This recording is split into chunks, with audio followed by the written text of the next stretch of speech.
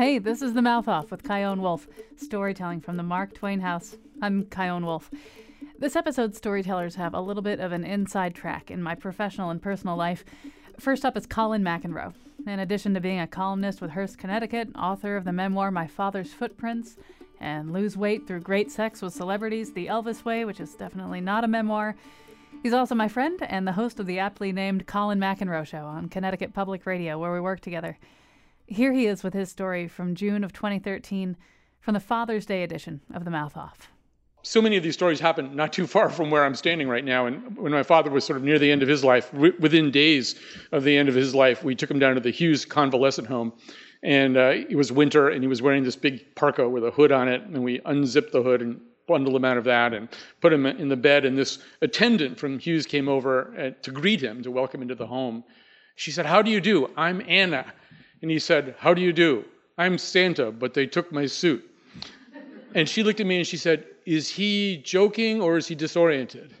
And I said, "Welcome to my life." Because that was sort of a big question all through my life with my father. Also, just a few blocks from where we're sitting right now, in 1947, there was a boarding house on Asylum Hill. There was a very peculiar man living in the boarding house, and he told all of the people who lived there that he was a playwright. And I mean, everybody at a boarding house has some kind of story. And he was actually collecting all of their stories, as it turned out. But no one really believed him. On one day in 1947, on page 1 of the New York Times, it was announced that 2 Broadway producers had each bought plays by this man who was living in a boarding house on Asylum Hill in Hartford, working for United Aircraft. That was my father. There was the New York papers, they couldn't even find anything to compare this to. I mean, it just never had happened. One of the plays involved leprechauns, fairies. You know, some people grow up around horses or guns or Jack Russell Terriers. I grew up around fairies and unproduced plays. Those are the 2 things that I grew up around a lot, actually. Little people were very, very real to my father. They're very real to the Irish in general anyway. I mean, I don't know exactly in what way they're real. And in fact, Yeats says they have every charm except conscience.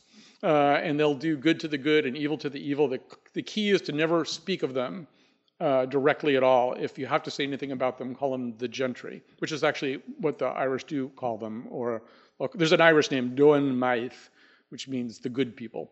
But you don't talk too much about the leprechauns or the fairies or the little people. But they loomed large in all of my father's calculations about life. And there's even, in one of the unproduced plays, there's a character named Snowbird Toomey, who actually appears in a couple of his plays, a typical Irish character. And there's a woman at his boarding house who's interrogating him because he's seen a gnome. She said, well, did it look evil? He says, it had no reason to look evil. And she said, well, how long have you been seeing gnomes? And he says, you're twisting it all around. You're making it sound like I see gnomes when they're not there. Because I only see gnomes when they're there. So in one of my father's plays, there's sort of a great moment of exploring the afterlife. And it involves Snowbird Toomey and his sidekick, this guy named Willie. And they're talking about, they've just come back from the funeral of one of their ne'er-do-well friends, Dennis. Suddenly they hear a knock. And Snowbird says, Dennis, is that you? Does 2 knocks mean yes?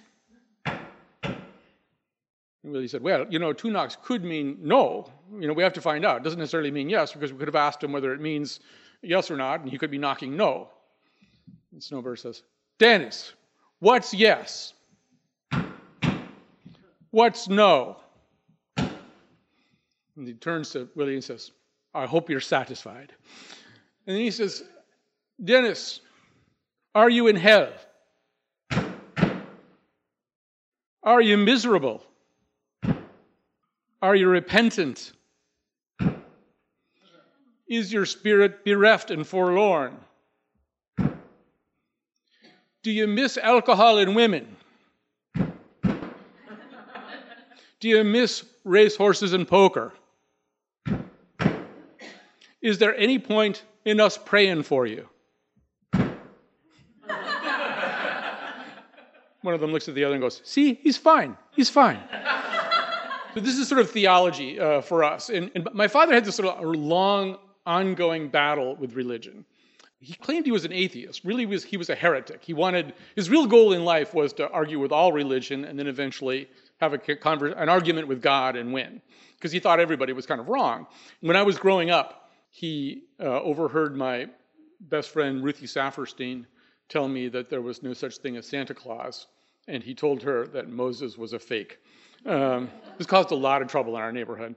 And when he was near the end of his life, he used to think a lot about religion. He would think all the time about religion. In fact, when I was growing up, I asked if I could go to church, because my parents, neither one of them went to church, but my friends went to church. I said, would you start taking me to church? And he said, absolutely. Well, it turned out he meant this literally. He would drive up to the church, let me out of the car, and then drive away. And he would just I was like this latchkey Protestant. He would just sort of enroll me in various religions. And then he would go home and he would spend a year or two reading up on them. He was a real polymath. And so he would read up on the religion and try to figure out everything that was wrong with it. So he enrolled me variously as a Presbyterian or Universalist, Congregationalist, Episcopalian. Then he would go home and read up on these doctrines. He would show up once a year, like, on Easter Sunday or something, and the ministers learned to fear him. He would be coming across the room during the coffee hour, armed with all this sort of doctrinal information, ready to poke holes in everything. It was almost like you see this pirate ship sailing towards them. So I gradually realized he was enrolling me in these religions simply so that he could torture their ministers. Anyway, this whole idea, this argument going on with religion, it continued right to the end of his life. And he was always asking questions about God and making fun of God and saying various. And so one day he was in a wheelchair near the end of his life, and I used to take him out on these little jaunts. And we were at the Wadsworth Athenaeum, and I was pushing him around in his wheelchair. And people were sort of looking, oh, isn't that nice? They could see kind of father and son, and, I'm taking him past all the paintings. And of course, many of the paintings do have religious themes. And he was also kind of at that point, he was nearing the end of his life, and he wasn't really particularly good at modulating his voice, and so he talked kind of loud at times. And so we're probably passing a scene of Madonna and Child or something like that. And he said, what I can't understand is if God wanted a son, why didn't he just make one? Why did that poor girl have to get knocked up? And, like, heads are kind of swiveling around and looking at us. And, when he was born, his mother was sort of a little bit old to be having a child at that time, and she actually sent him back to the hospital. Not because there was anything wrong with him. She just sent him back to the hospital. So that wasn't a good beginning, and sort of existentially, I think he had a lot of problems going on. But I didn't really know what was haunting him so much then. But he was a troubled and just storm-tossed person. And so when I was 14, and I'll skip over the details, but he made a pretty significant attempt on his own life. I came to the hospital, and he was still in a coma, and it was a very Promethean scene. The medicine that he'd used to try this had gotten into his central nervous system, which is causing him. He was tied down to the bed, just writhing around in the bed in this coma. It was kind of an alarming thing. I didn't know what had happened. He hadn't left a note. I was just terrified out of my mind that he would wake up and try to do this again. And he did wake up. I remember he looked at the fact that he was tied down, and he said, "What is this?" And I explained, and he said, "It's medieval." And he said, I woke up this morning, and I could see a cross out of the window, across the alley there, to a parking garage. He was at Hartford Hospital. He said, I could see out the window to that parking garage. He said, and I could see that the parking garage was beautiful. It was the most beautiful thing I'd ever seen in my life. And that's kind of who he became after this. He lived another 30 years.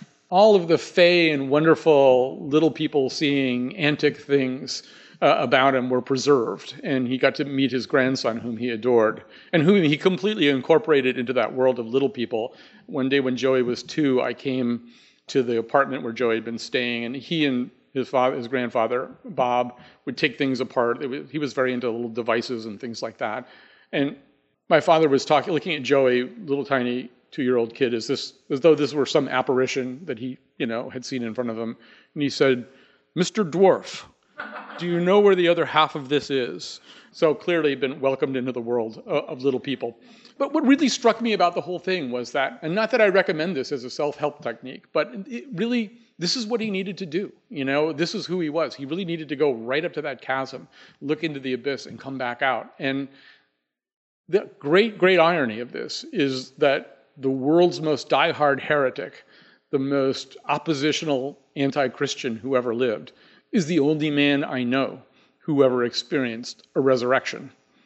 And so, Dad, are you here? Are you fine? Thank you. That story totally slayed me then, and it still does. Thank you so much, Colin. Next up is Jennifer LaRue. She's an editor at Connecticut Explored, a children's book author and publicist, and she's the director of marketing and public relations at the Mark Twain House and Museum. She's also the reason I have such an easy time putting this show on. Anyway, here's her story from our January 2017 show, and the theme was First Things First. 25 years ago this month, I was doing the same job I'm doing now, but way back at the Wadsworth Athenaeum. And that year, we were celebrating our 150th anniversary. It was a big deal. And we had a lot of events planned for that year, including, right in the beginning of the year, a visit from then First Lady Barbara Bush.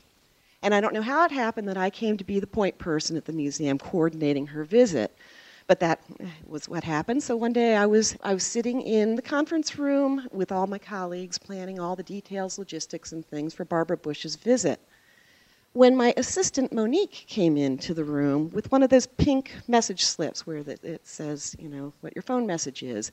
Now that was really unusual because Monique was an awesome assistant and she knew not to interrupt me in a meeting like that unless it was something really, really important. So she came in with this slip and handed it to me, and I glanced at it and it said, "Jennifer, call your folks." And that was unusual because I had lived in Connecticut just a few years by that time. I had moved there from Rockville, Maryland, where I grew up and where my parents still lived. And my parents were kooky, but they knew not to call me during the workday, that just wasn't, to be done, unless there was something I really needed to know. So I excused myself and asked somebody else to carry on the meeting for me, and I ran to my office, closed the door, and called my parents' number. And my mom answered. We called her Ma. So I said, "Hi, Ma," and we got to talking. And it turned out she was surprised to hear from me because they hadn't called me at all.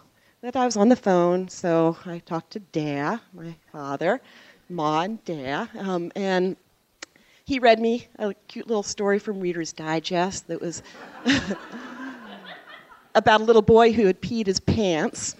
So we had a good chuckle over that. Talked a minute more, and then I said, "I love you," and he said, "I love you too," and we hung up. So the next day was Saturday, and I was just putting around the house doing my chores, and my mom called, which wasn't all that unusual for a Saturday, and she told me that she and my father had gone to the movies together that morning, which was awesome because they had had a little rocky patch in their marriage, and they had reconciled. And my dad was a real character. He liked booze and broads and especially butter. He loved to eat butter. So he was not in the best of health, but they reconciled, and it was really nice that they had this time going to the movies together. But then she went on to say that after the movies, they had gone to our longtime favorite pizza place. It used to be way back in the day called the Cavalier. Now it was called Gentleman Jim's, and I grew up going there practically every weekend with my family. For one thing, the pizza was so great. It's a really unusual pizza that has kind of a buttery crust and a sweet tomato sauce, and instead of mozzarella cheese, they use Swiss cheese. Sounds weird, but it was so delicious and very addictive. So they had gone to Gentleman Jim's for lunch and sat down, ordered a pitcher of beer, and after they sat there a moment, my mother told me, my father looked across the table and said, "I don't feel really well. I'm going to go outside for a breath of fresh air." And then my father, Charles John Chick LaRue, stood up alive and fell down dead in the middle of this restaurant. And so my mom was calling to tell me that my father had died that morning. So I went down to Maryland for the funeral. I missed Barbara Bush's visit. Gentleman Jim sent a rubber tree plant to its condolence. And I got back to Connecticut when all of that was over, and I went back to my office, and there on my desk was a lovely handwritten note from Barbara Bush expressing her condolences and telling me that she really appreciated all the work I had done to prepare for her visit there. That was really lovely. I, of course, still have that note. So after I read that letter, I got to thinking, it was just so weird that I had got that message to call home, and my parents hadn't called me. So I did a bit of checking around, and it turned out that that very same week that this all happened, the first week in January, a new intern had started working in the development office. And her name, of course, was Jennifer. And it was she who was supposed to have called home. So it's one of those little twists of fate in life. That little pink slip that we're so familiar with gave me the opportunity one last time to talk to my dad, and one last time to tell him I loved him, and one last time to hear him tell me that he loved me. That's the last time. Thank you. Thank you to the most wonderful Jennifer LaRue. As Mark Twain said, I like a good story well told. That's the reason I'm sometimes forced to tell them myself. Tell your story at one of our live shows. Dates, themes, tickets, and swag are at marktwainhouse.org/mouthoff. At that site, you'll also see all the other cool stuff Twain has going on, in addition to funny and really fascinating house tours. Twain's tradition of storytelling continues, with writing classes and workshops, chances to write in Mark Twain's library, and the popular Mark My Words series, where authors from around the world come to talk about how current issues are colliding with their work. Follow the Twain House on Facebook and sign up for the newsletter at marktwainhouse.org. The Mouth Off is hosted and produced by me, Chion Wolf, with help from Jennifer LaRue. Learn about my other shows at chionwolf.com, on Twitter and Instagram at Chion Wolf, on Facebook at Chion Wolf Productions, and you can be a part of fueling all of this at patreon.com/Chion Wolf. Imagine the story you'll tell about being a sponsor for the Mouth Off podcast. For rates, email mouthoffhartford@gmail.com. All right, till next time, whatever happens, make it a good story. Bye.